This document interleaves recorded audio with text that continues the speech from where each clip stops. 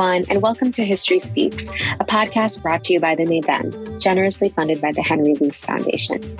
My name is Tazeen M, and I am your guest host for today. History Speaks is a series that focuses on how the Islamic historical tradition speaks to contemporary concerns. And today we are discussing Muslim history in the United States. In this episode, we have a very special guest, Edward Curtis IV, who is a professor and public scholar of Muslim history in the U.S., as well as African American and Arab American history. He is a professor of religious studies at the Indiana University School of Liberal Arts at Indiana University, Purdue University in Indianapolis.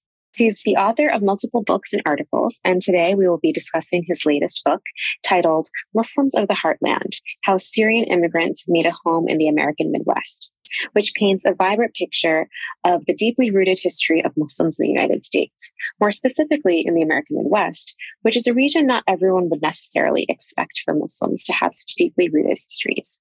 Here's our conversation. Welcome, Edward, and thank you so much for being with us. I'm really excited to have you here on the podcast. It's my pleasure. Thank you for inviting me, Tazeen. So you've been writing about Muslim history in the U.S. for many, many years now, in a range of different medium. And one of the things that's so striking and distinct about Muslims of the Heartland is the personal dimension to it and the way that uncovering, this rich history of Muslim and Christian immigrants from Greater Syria in the early 20th century is in effect uncovering your own family history. You yourself are from Southern Illinois. We were just talking before the recording started about the St. Louis connection. You live in Indianapolis, you have deep family roots and connections in the region. And so I wanted to start off by, talking with our listeners a little bit about your own background, because the book really seems to sit at the intersection of your own family history and your scholarly expertise. You're essentially mediating this history that you yourself are a product of. And so how did your family history and background shape your motivation and interest in writing this book? And what has writing this book meant to you and your family now that it's out in the world? I am, as you mentioned, a descendant of the populations about whom I'm writing. And when I say the population, what I mean are the what we would call Syrian and Lebanese or Ottoman Syrians who immigrated to the United States before World War I. Most of them were Christian, but there were in the Midwest significant Muslim minorities among them. And I think, the book, their Arabic speaking identities were so important to them that in so many ways these days, when we're studying Muslim Americans, we put the Muslim first. But I think we really, in order to understand them in their context, we have to understand their ethnic as much as their religious identities. And so this Arabic speaking world that they developed, and then the descendants of those people, that's the background of my own family. Different people came over at different times, but the Samaha, later and then they changed their name to Moses, came to Southern Illinois, and the Hamaways came to Southern Illinois. Before World War I, they intermarried. Oftentimes that generation did intermarry in their same ethnic, sometimes religious group, sometimes outside of their religious group. And so those were the stories that I grew up with. And one of the reasons why I wanted to write the story when I did was because of this feeling, this need to reclaim our roots in the Midwest in the midst of an era, after Donald Trump was elected, but even before that, when Vice President Mike Pence tried to ban Syrian refugees resettling here in the state of Indiana, to reclaim our roots and to show the long history of our people in the region. That's such a prominent theme throughout the book in terms of reclaiming this narrative of the Midwest. And we were talking a little bit about this just before, where the Midwest is not typically the kind of region where we associate this kind of diversity, or when we think about people like politicians like Mike Pence or Trump. And the caricature of the Midwest is kind of this real America, in quotations, meaning white America. And your book shows that this was not the history and this was not the case. It's remarkable that the Ku Klux Klan got its wish. In the 1920s, the second iteration of the Klan wanted to rewrite American history and erase the racially and ethnically diverse populations who had made America what it was. Yeah, who had fueled its factories, who had done its farming. I mean, it was, this region was so shaped by immigration, in the late 1800s and the early 1900s. I mean, you go anywhere in the Midwest, and it doesn't take, but a little bit of exploration to see the massive changes in this region after these immigrant populations come in at this time. And also, of course, especially after World War I, African-American migration from the South, which completely changed the region. Unfortunately, that version of U.S. history, which erases everything but white, Anglo-Saxon, Protestant, is now regnant again, at least among many Midwesterners, especially rural Midwesterners. Well, where I grew up, some of the counties around which I grew up in Southern Illinois went over 75% for Trump. These are some of the same counties that voted for Obama before, which is remarkable. Right. One of the things I really wanted to do was to reclaim these stories, not so much to convince my fellow Midwesterners who think of me as a foreigner, as a perpetual foreigner, but for me and people like me to remind us of our people, of the marks that they have left, who we are, and why it is possible. I was brought up by my Arab American family members to love the Midwest. We're rural people, to love its land, its flora, its fauna.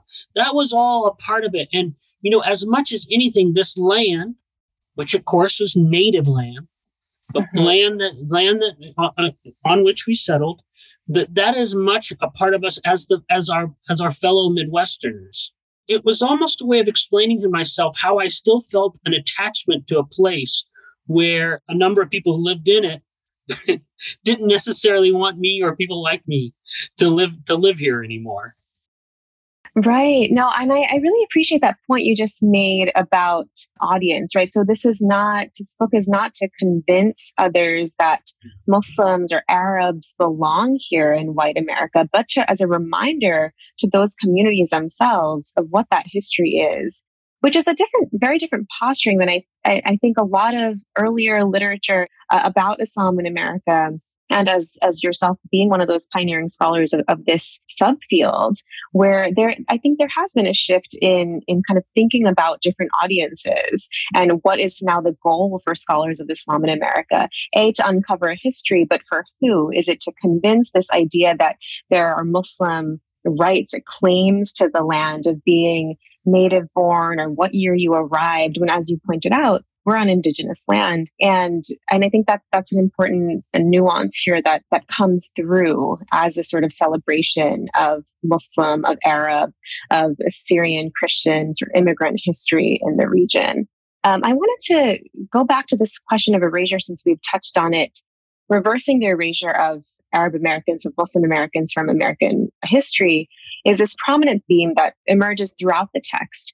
And I wanted to ask you about, if you could talk a little bit more about that historical dynamic of erasure. So what are some of these factors that contributed to this forgotten history of Syrian Muslims in the Midwest? And as you just alluded to, this myth-making of the KKK narrative that this region has always been white, that this country has always been white. So I wondered if you could just touch on that historical dynamic of erasure. Why are we at this state where there has been this project now to try and uncover this history of Syrian Muslims in the Midwest? Yeah, there are multiple levels of erasure. I mean, so first of all, we already talked about the KKK sort of version of American history. The other factor here, of course, is that much of Arab American history has been dominated up to this point by Arab American Christians who assumed or thought that they found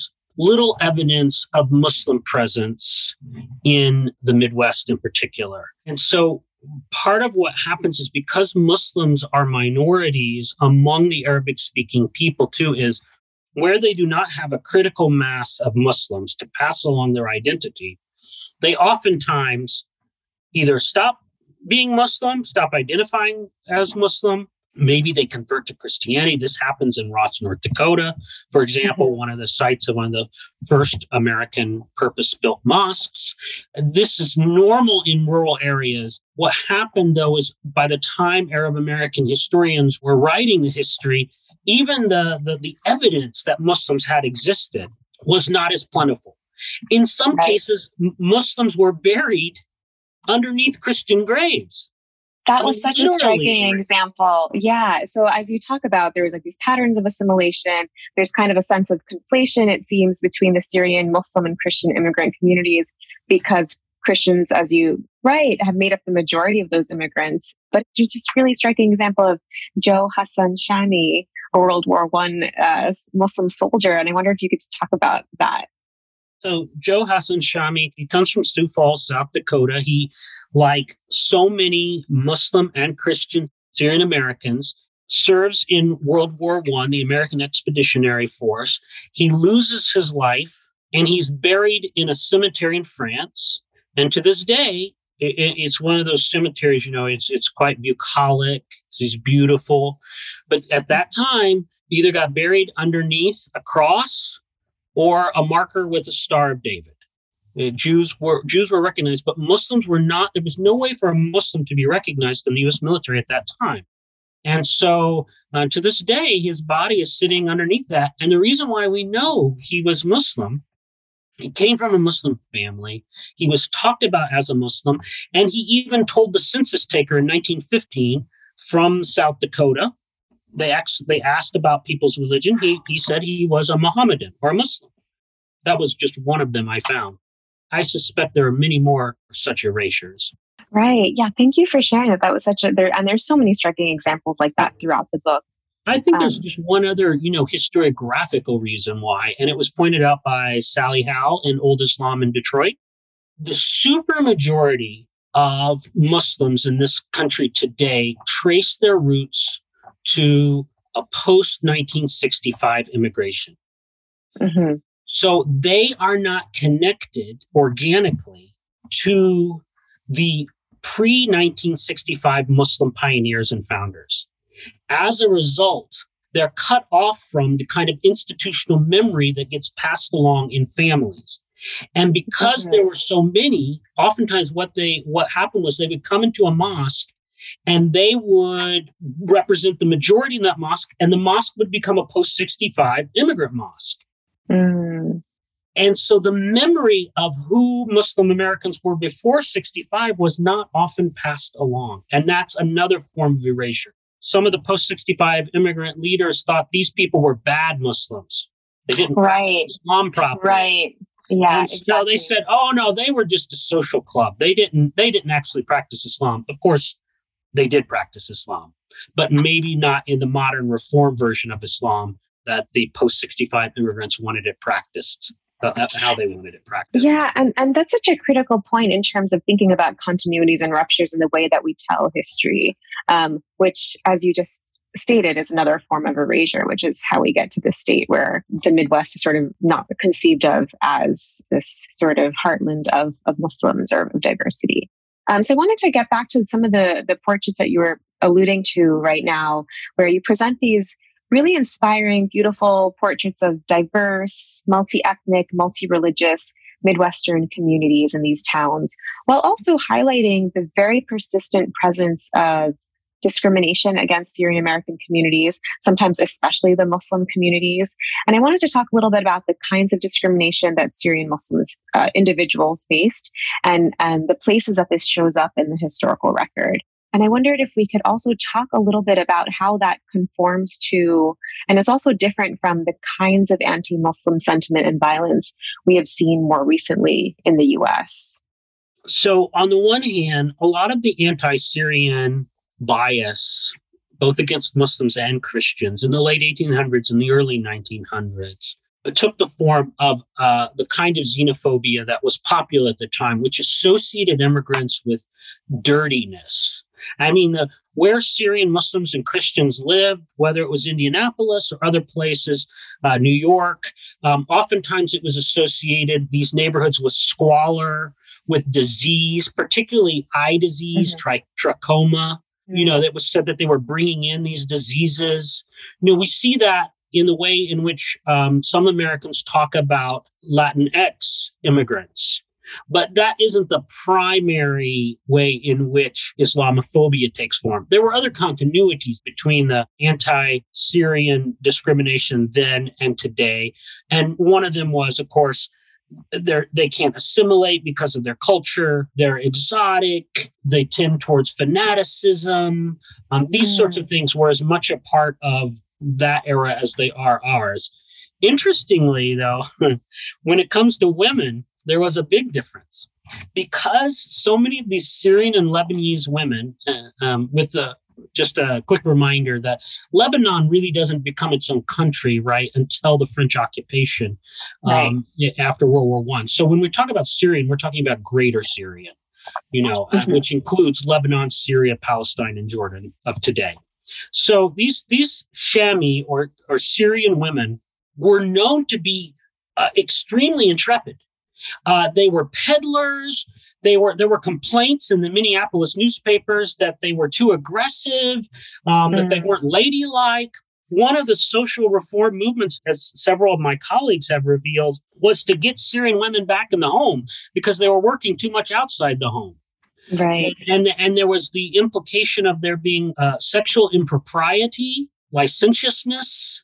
So the problem with Syrian women in the late 1800s, the early 1900s, was that they were too libertine. They were too free, as opposed to today, where, of course, the stereotype is quite the opposite.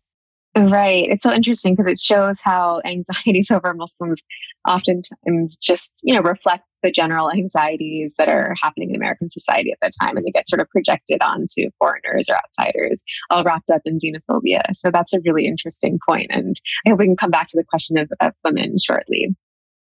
So as crucial it is then to uncover this important history and begin to reclaim particular narratives around Muslim claims to U.S. history, it's clear, as you just mentioned, that as integrated as these communities were, both Christian and Muslim Greater Syrian American communities, they were, especially the Muslim communities, were routinely subjected to discrimination, often on the basis of their racial identity, as you highlight in the text. And so I wanted to talk a little bit about whiteness, because this was during a period in the U.S. when citizenship was tied to whiteness, which, of course, we continue to see today, maybe stronger than ever in terms of more recent history. But let's say that citizenship is tied to whiteness in more explicit ways in the past. And so there are these really striking examples that you draw from newspapers that deploy particular language. And it's interesting to think about the continuities, as you highlighted in your response right now, because I think, especially, when we teach about Islam in America at the undergraduate level or teach on Islamophobia, I think there's this assumption that anti-Muslim sentiment can be traced back to 9/11 or the post-1979 sort of Iranian Revolution context, or the 90s, the Cold War. And of course, 9/11 becomes this big sort of factor. But this language, as you show, is very readily applied in the early 20th century. And so it's interesting to think about those continuities and also the ruptures, as you pointed out, with the issue with women in that earlier time period. And you also show how that differed from place to place, in some place like Cedar Rapids or Sioux Falls. And so I thought that was interesting to also think about the regional differences in how the discrimination sort of played out. It sort of was tied to the kind of, I don't know if you would say the shape or the strength of the communities in those places. How would you maybe describe or account for the differences from place to place in the different sort of towns and cities that you address? Well, one of the continuities between now and then was the role of the federal government in stoking, furthering what today we call Islamophobia. You might just call it anti-Muslim discrimination. Mm-hmm. And there was also, concurrent with the anti-Syrian discrimination and other forms of xenophobia. One of the things that I found in my research was an affirmation of the recent, or I don't know if it's recent, but of the shift in understanding Islamophobia, not simply as the ignorance of uneducated people there towards Muslim people, or the personal hang-ups or hatred of non-Muslim individuals, but rather an institutional and structural form of life that discriminates against Muslim Americans. Because of critical race theory, we understand more generally how much structures and institutions play an important role in racism. Well, you asked for the question of whiteness. This directly impacted Syrian Muslims because in 1908, the federal government, the Department of Commerce and Labor, I believe, sends out federal marshals all over local courts across the Midwest and across the country, telling judges to stop giving naturalized citizenship to Syrians because they're not white.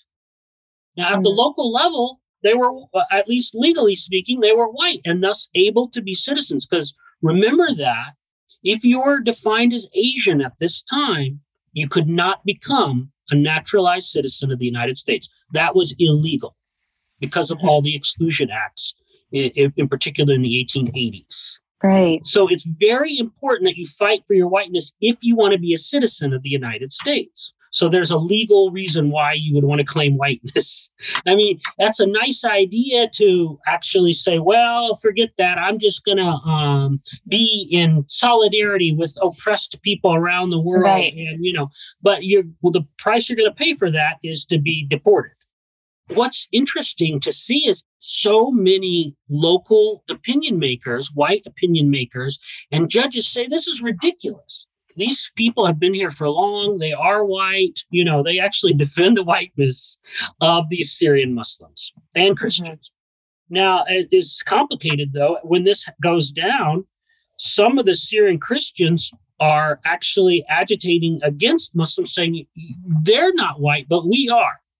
Right. So here we have religion directly related to racial whiteness, that Christians can be white, but that Muslims can't.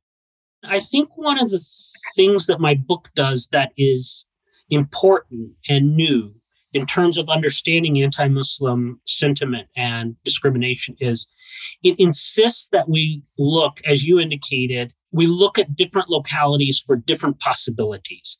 Because in Michigan City, Indiana, until World War I, Syrian Muslims are called Turks, and they are legally discriminated against in terms of their access to public space. That is very different than Cedar Rapids, where Syrian Muslims do have access to public space and are accepted as white ethnic or near white ethnic people. So it changes depending on time and place. And I think that's very important, is that while we look at a lot of our studies of Islamophobia have looked at case law and federal policy, we also have to look at social history to see what spaces people have access to in order to understand whether or not they have the sort of wages or the privileges of whiteness. I wanted to get back to this idea of solidarity, right? So you talk about how on the structural level, having these kinds of alliances between Syrian American immigrants and indigenous or African American populations was precluded by the threat of deportation. The importance of trying to vie for whiteness, which was this coveted status. And so they're living this time when citizenship is tied to whiteness, Christianity becomes tied to whiteness, or Muslimness becomes racialized as non-white. And then some of these Syrian Muslims were indeed granted citizenship if they could prove, or others could vouch for their whiteness. But I just wonder, could you talk a little bit about what the communities, the Syrian Midwestern communities themselves' relationship was with whiteness, in conjunction with the fact that they were homesteading on native lands that had been forcibly relinquished to the U.S. government, which you talk about in the book.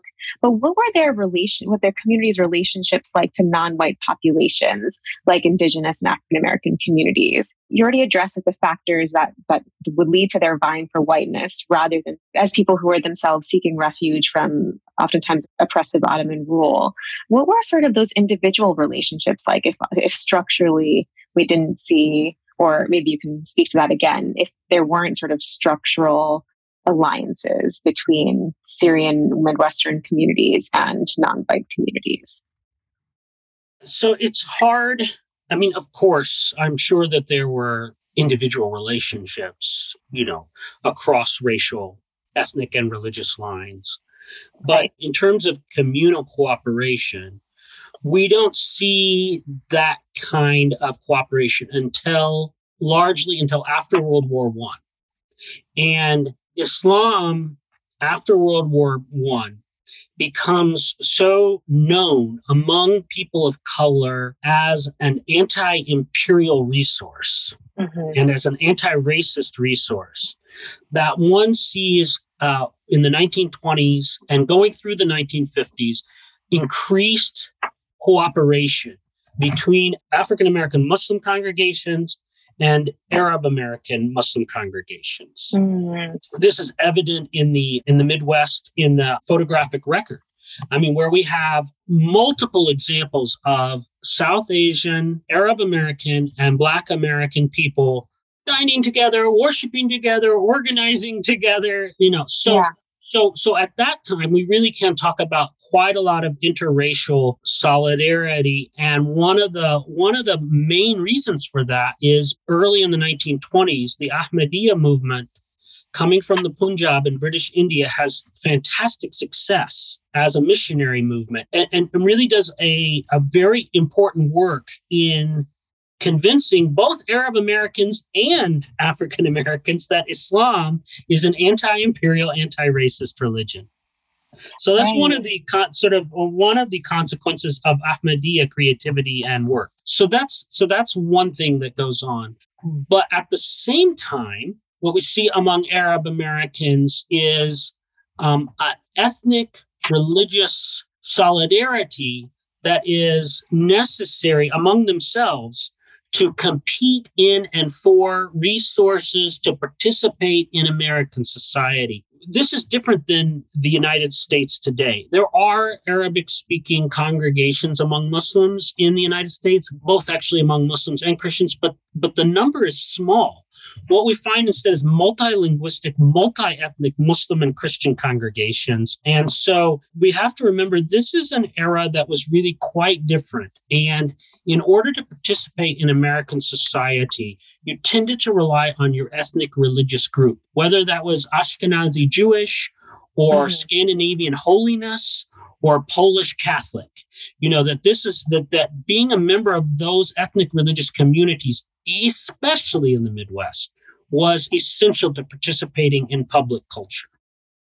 That's so fascinating. And I think that in terms of, going back to this idea of assimilation and that being tied to ethnicity, which is something that you started with in your earlier remarks about the importance of sort of ethnic identity as opposed to just thinking about religious identity when we think about greater Syrian Ottoman immigrants who had built these connections over a shared ethnicity. It's just interesting to think about the way that you talk about the role of ethnic religious congregations in the early 20th century and the impact of these early institutions as actual tools for assimilation.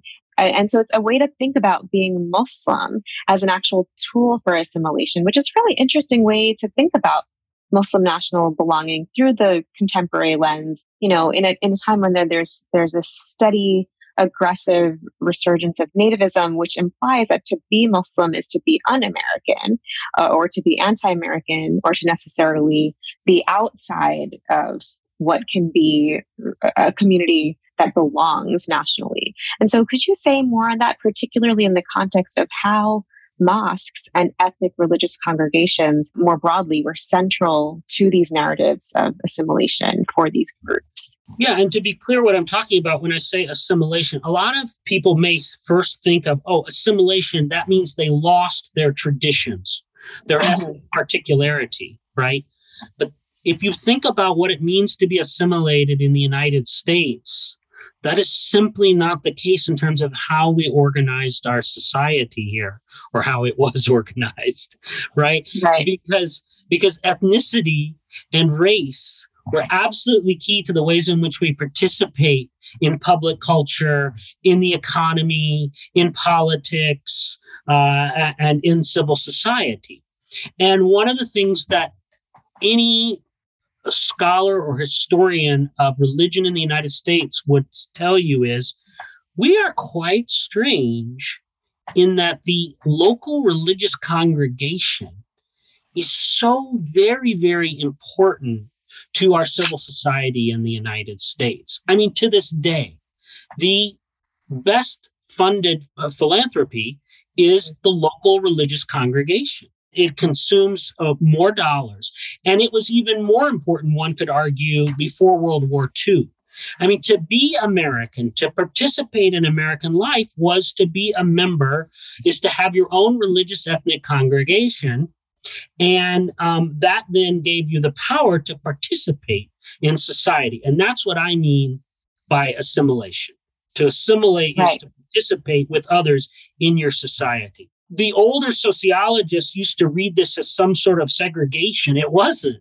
That's what everybody did, whether they were white, Protestant, or Black Catholic, in order to participate. So I see that as a form of assimilation, but one of building power. And it's so different if you think about these first and second generation Arabic speaking people from the greater Syria from which they came. First of all, women did not tend to go to Friday congregational prayers in the villages. Mm-hmm. The mosque was a male space. The shrine was more of a male and female space, but the mosque is a male space, oftentimes, at least for Friday congregational prayers. Two is you don't have sports leagues, picnics, documents of rules. You don't file for a tax exemption. I mean, none of this is part of being a member. And you're not a member of a mosque per se in Ottoman Syria. You might go to one mosque if it's close to you, and then another mosque for prayers if you happen to be away from that mosque. It's very different. So by building a mosque, it's not just about preserving one's Islamic identity. It's about making Islam an American religion in the same way that there are other American religions, whether we're talking about Judaism or Christianity. That's really interesting, this process of Americanization of Islam, as you just said, becoming an American religion. And so when we think about the way that the role of religious congregations take a very unique shape in the US, and as religious congregations become more American, in a sense, they start to look more Protestant. So when we think about synagogues introducing family pews where women start being a part of that public space, mosques becoming these like community centers in the US where it is more family oriented. Of course, one could argue that mosques are very male dominated, but there are a lot of different alternative kinds of spaces cropping up, but also just the shape of mosques as community centers where they're doing events that involve more than just men coming in for prayer. And so that's something that's interesting in the way of thinking about a goal beyond preservation, about what it looks like to sort of set roots down for Muslims. Well, and we've emphasized the family pew, but it's also important to remember how much among Protestants, up until after World War II, men and women were generally sitting, or oftentimes sitting on different sides of the congregation.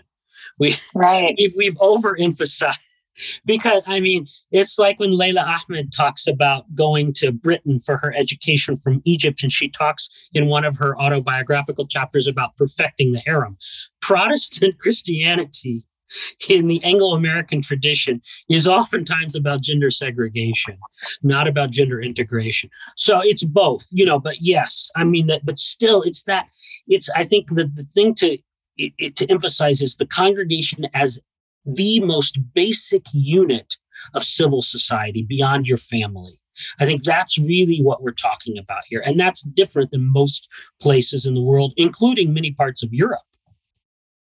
Yeah, I think that's an important distinction to think about how Protestant communities had these same sort of patterns of gender segregation. But I guess I more so meant even the introduction of women into public worship spaces. But they were public in Syria. There were plenty of women in public worship spaces. So when you go to the shrine of a saint, to the awliya, to the friends of God, there are plenty of women there. Women have always been public in Islam. There's never been a time when women weren't in public spaces. But because the congregation, rather than the shrine, was so central to the creation of American religious identities, we just didn't establish shrines here. Right, right. So that's such an important distinction to think about these other kinds of religious public spaces of worship, like the shrine, as opposed to this central focus on the mosque, which I think is so thank you for bringing up that clarification. I think that's such an important distinction to think about what it means when we talk about public roles in sort of worship. It doesn't do me any favors when I'm introducing my students to Islam and I talk to them about the whole, about the centrality of the awliya, the friends of God, to women's public spaces, and then they can't go see it in their neighborhood. Mm-hmm. because besides Bawa Muhayyadeen's Mazar in Pennsylvania, there are just very, very few places I can send them to. Right. What about, this is marginally related to something that you were saying before about maybe this perception that ethnic congregations can be very isolating or as sort of segregation from the rest of society. So how would we think about the role of, let's say, these kinds of ethnic religious congregations of Syrian Muslims in this period, as opposed to, in your work, you've also written a lot about the Nation of Islam in terms of having these spaces, or even if we think about the Black church as this like place of political participation and organization, almost in as a response to thinking about being excluded from sort of more public spheres of political participation. And so how would we think about the role of these ethnic religious congregations in comparison to, let's say, the role of the Black church or the role of the Nation of Islam in around 20th century? Well, for the most part, these mosques were very explicitly, the Syrian Muslim mosques, committed to the ideas of citizenship, of U.S. citizenship, that were so popular among religious congregations, whether Jewish or Christian in general. So that these are very explicitly, when they file their articles of incorporation with the secretaries of state, almost always it says something about, and this is going to teach us to be better citizens of the United States, more loyal citizens of the United States. That's very different than the alternate social and political citizenship that is offered by the Nation of Islam, which is an Afro-pessimist institution that says, no, they'll never accept you. It may mirror in many ways a nationalist tendency, but it's about creating a safe space for self-love with the possibility of dignity and pride outside of an anti-Black racist environment. Now, that's very different than many of the African-American churches, which, again, prominently displaying the U.S. flag, sending their sons and daughters to serve in the U.S. military. You overwhelmingly, you see Black churches being, an engine of the civil rights movement about participation in the political mainstream, trying to exercise what they believe to be their 14th and 15th Amendment rights in the United States. Yeah, that's a really important, I think, distinction to think differently about their attitudes towards citizenship. But it goes back to this idea of vying for, in the context of these early congregations, of what it means to vie for whiteness in a period where citizenship is so closely tied to that. Because it makes me think about Vivek Bald's work on Bengali Harlem, where similarly, it's again this uncovering this lost history of Bengali Muslim men setting down roots in Harlem, in New York City, but marrying into Black and Puerto Rican families. And for even the ones that sort of retained their religious practices, their Muslim practices, although over time, sort of assimilation and a lot of the patterns that we see you describe happening to these early Ottoman Syrian Muslim immigrants. But there's a way in which they're not recognized as Muslim because of their Blackness. There's that sort of level of erasure on the level of, on the one hand, where Muslims are being racialized as other, but then they also slip through the cracks when Blackness is not recognized as Muslim. So that's because it's happening around the same region. It just made me think of these different kind of scenarios and different patterns of migration and assimilation, really depending on relationships to whiteness, whereas these Bengali men couldn't viably argue for whiteness on the basis of their skin tone. And there were darker Arab Americans who also couldn't pass. Right. So what we have, Arabs like Latino and Latinas people are multicolored. We're black, white, and brown, and to this day, how dark our skin is really does affect our reception in public space. Right, right. I wanted to jump back to the role of women, which you talked a little bit about before. Some of my favorite profiles in the book were these fascinating female characters, from businesswomen and farmers to poets, religious leaders. And women's stories are so often obscured and missing from the archives for some of the reasons that we were just talking about, in terms of when we think about women being absent from the mosque. That's sort of taken as synonymous with absent from public religious life, or, as you just mentioned, the existence of shrines and other kinds of public worship spaces. And so women's stories are often so obscured for all of these different reasons and missing from the archives. And so this was very exciting to see. And I wondered if you could preview for our listeners who haven't read the book yet some of the roles that Muslim women played, especially in early Islamic institution building. So the first chapter begins with the story of Alia Ogdi Hassan, who is born around 1910 in western South Dakota on a homestead that her dad, Ali, and her mom, Fatima, filed there. And then she grows up in Sioux Falls. And really, she is one of the figures in the book that we can trace throughout the book. And really, the story in some ways begins with her story and then ends with her story.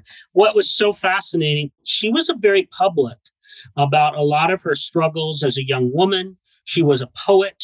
She learned to be a poet in the public schools of Sioux Falls, South Dakota, and she took that with her the rest of her life. But she ends up becoming one of the, if not the most important Arab American Muslim woman leader of the 1950s and 60s, the intellectual. I mean, decades before, people were writing about the founding, the role of women in early Islam. She was writing about that in the 1960s in Muslim American publications. She was a liaison to Malcolm X from the Arab community. She crossed racial and other boundaries. You can't believe, given the history that of her that I discovered in the records that she herself left behind at the Arab American National Museum and at the Bentley Library of University of Michigan. You couldn't predict that she was going to be so important from these humble backgrounds. So she's one of the people, I mean, more than anyone else, we get to see in her life the challenges, personal challenges of a bad husband, of illness, but also of an incredible Muslim American consciousness that is formed not in contradistinction to, but in concert with her Midwestern upbringing. And that's a theme that, of course, it comes back over and over again in the book. So she's she's a very important leader. In Cedar Rapids, I talk a lot about the women, especially from the Igram and the Ossie families, who helped to establish what would later be dubbed the Mother Mosque in 1934 and 1935. Mm-hmm. And one of the comments I love in the book is one of them says, well, the men were very helpful too. I don't know if you remember that. I have that section highlighted. Yeah, they're raising money for the mosque, and it cost around $5,000, $5,500 at the time. These are, such important founding figures. So we learn about their unique, and then we learn some of those stories I kind of alluded to before of the women who aren't just at home, who are outside the home, and who are doing really hard work. Mary Juma, who has maybe the first Muslim kid in Western North Dakota, Charlie Juma, she's out there busting sod and planting the fields. This is extremely hard work. I mean, and she lives in this shack, and it's extremely, And then we also learn about Ishi Sharonik, who is Cedar Rapids' answer to Rosie the Riveter. She's working the line in World War II, packing up deliveries for the troops in Europe. So, we've got, we've got all kinds of public participation of Muslim women, both as leaders in their religious communities, including sometimes leading prayers, which would surprise a lot, but also just more publicly involved.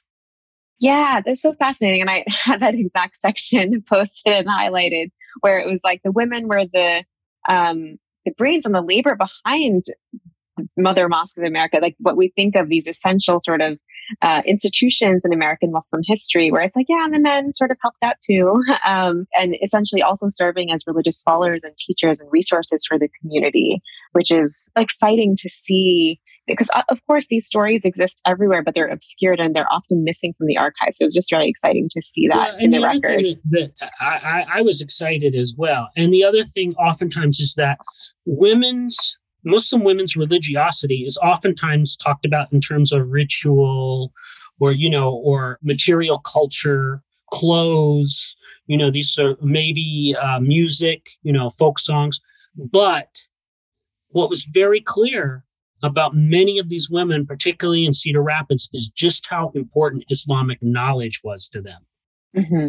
And that is something that is even, among contemporary Muslim Americans, I think is not well known. That 100 years ago, that there were Muslim women who cared deeply about studying and understanding Islam and who valued Islamic knowledge. Yeah, absolutely. I think it's so valuable to situate that in history, as opposed to kind of thinking it's a product of a modern kind of move right now, as we see the emergence of more women scholars as religious teachers, resources in the community, legal experts, all of that, and to sort of be able to situate that as a part of Islamic history within the U.S. and, of course, elsewhere. And it contradicts stereotypes of Arab Muslim men as well, because guess who's oftentimes paying for these Muslim daughters to go to get a higher education? We sometimes forget just how many women in the first half of the 1920s in this country went to college.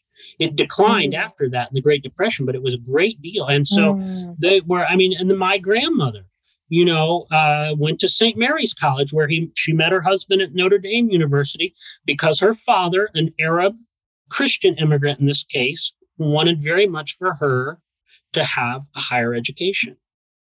Yeah, I wanted to get back to your grandmother, because I wanted to hear generally about the experience of researching and writing this book, going back to where we started about how personal it was. And so you paint these really vivid pictures of profiles in your profiles of individuals.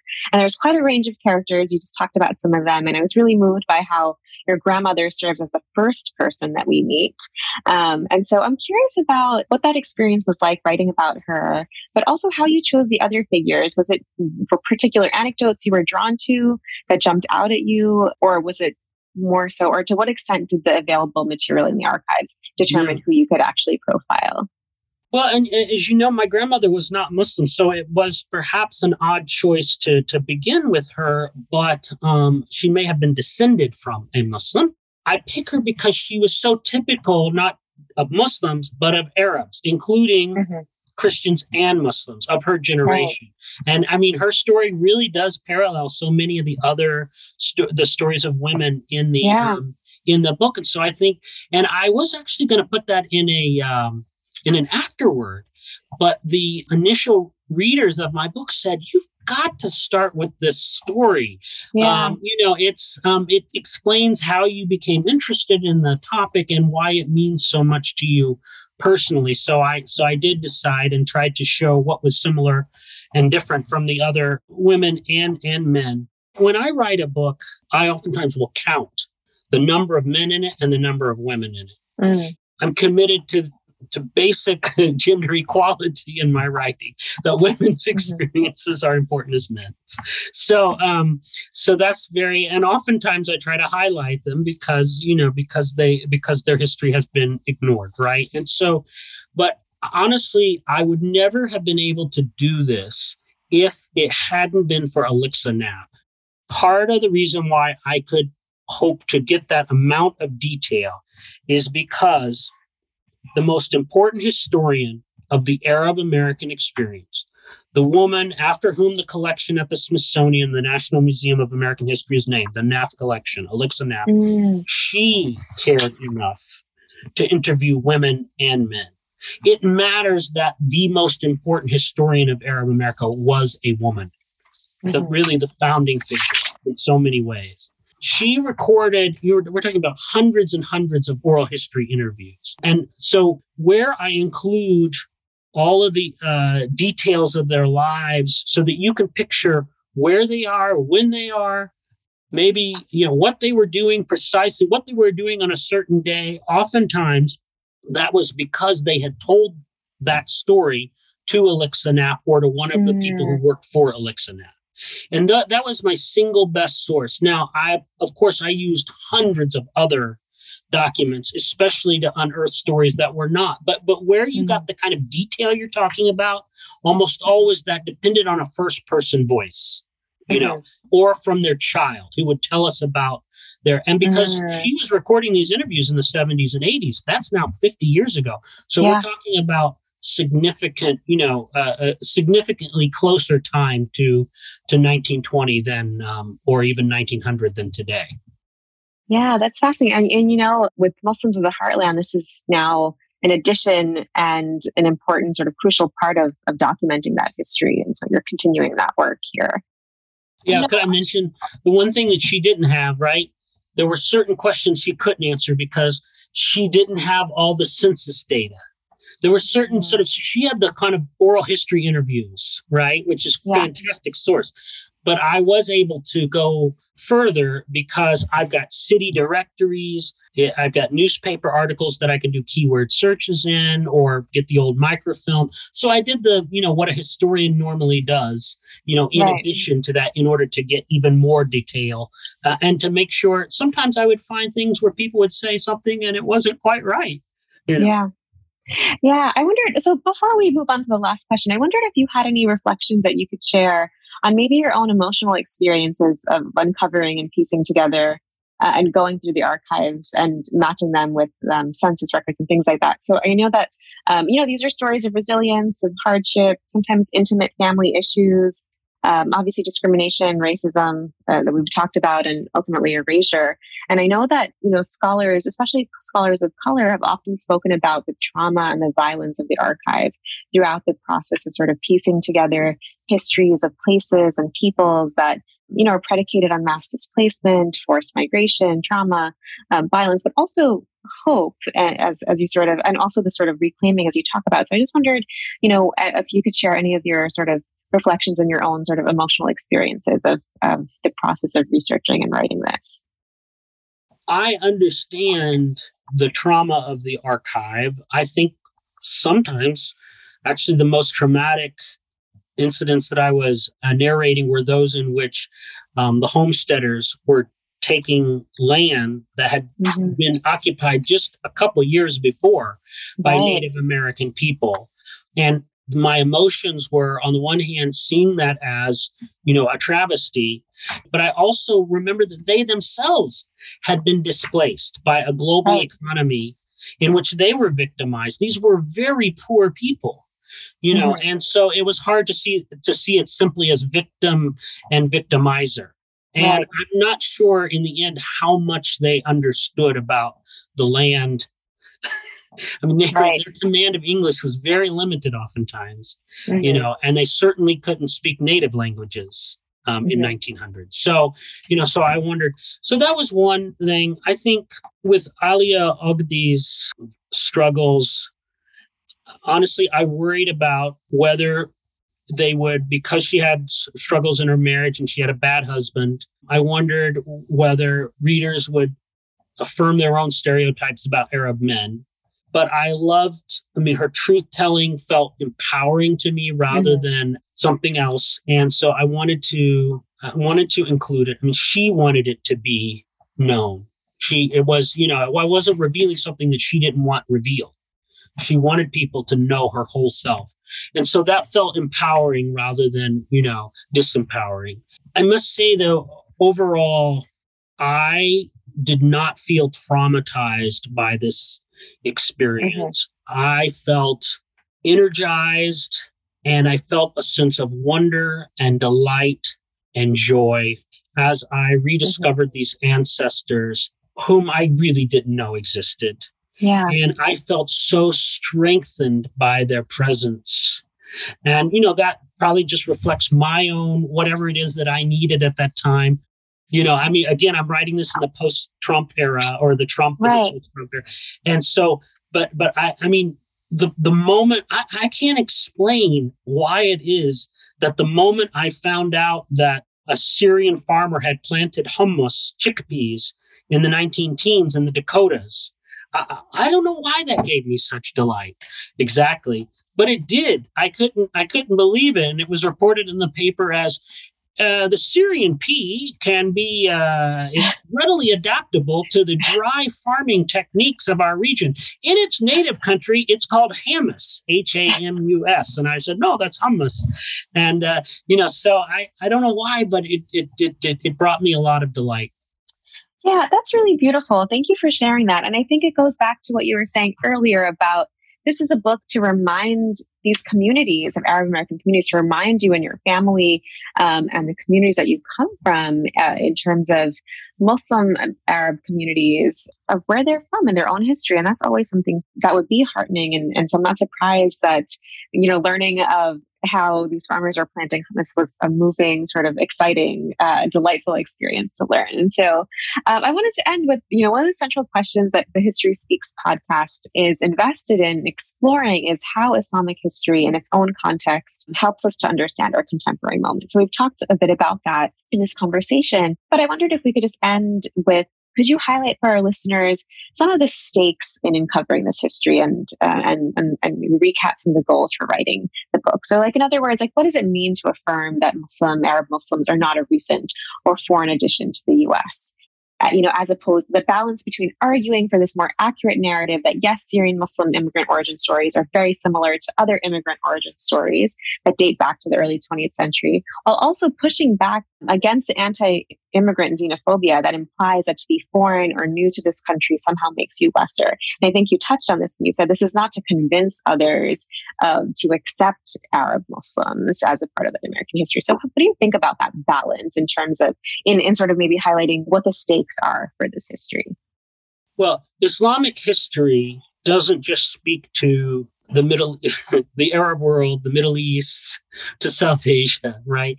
Islamic history, in this case, speaks deeply to Midwestern history. First of all, from a scholarly perspective, this very small population, in terms of being a small percentage of the overall Midwestern population, illustrates how it was that the Midwest worked as a human geography. Because they came at a time when, what do the short grass prairies of the Western Dakotas have to do with the Great Lakes?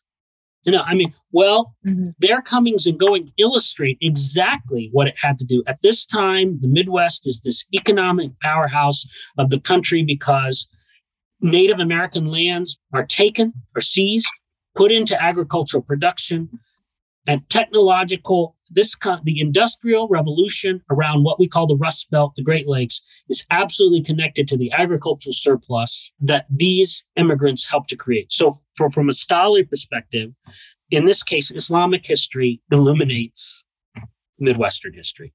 But second, in terms of today and a larger sort of political impact of this story, it is a powerful anecdote to the idea that still exists among many of the people around whom I grew up in rural Southern Illinois, that diversity is something new.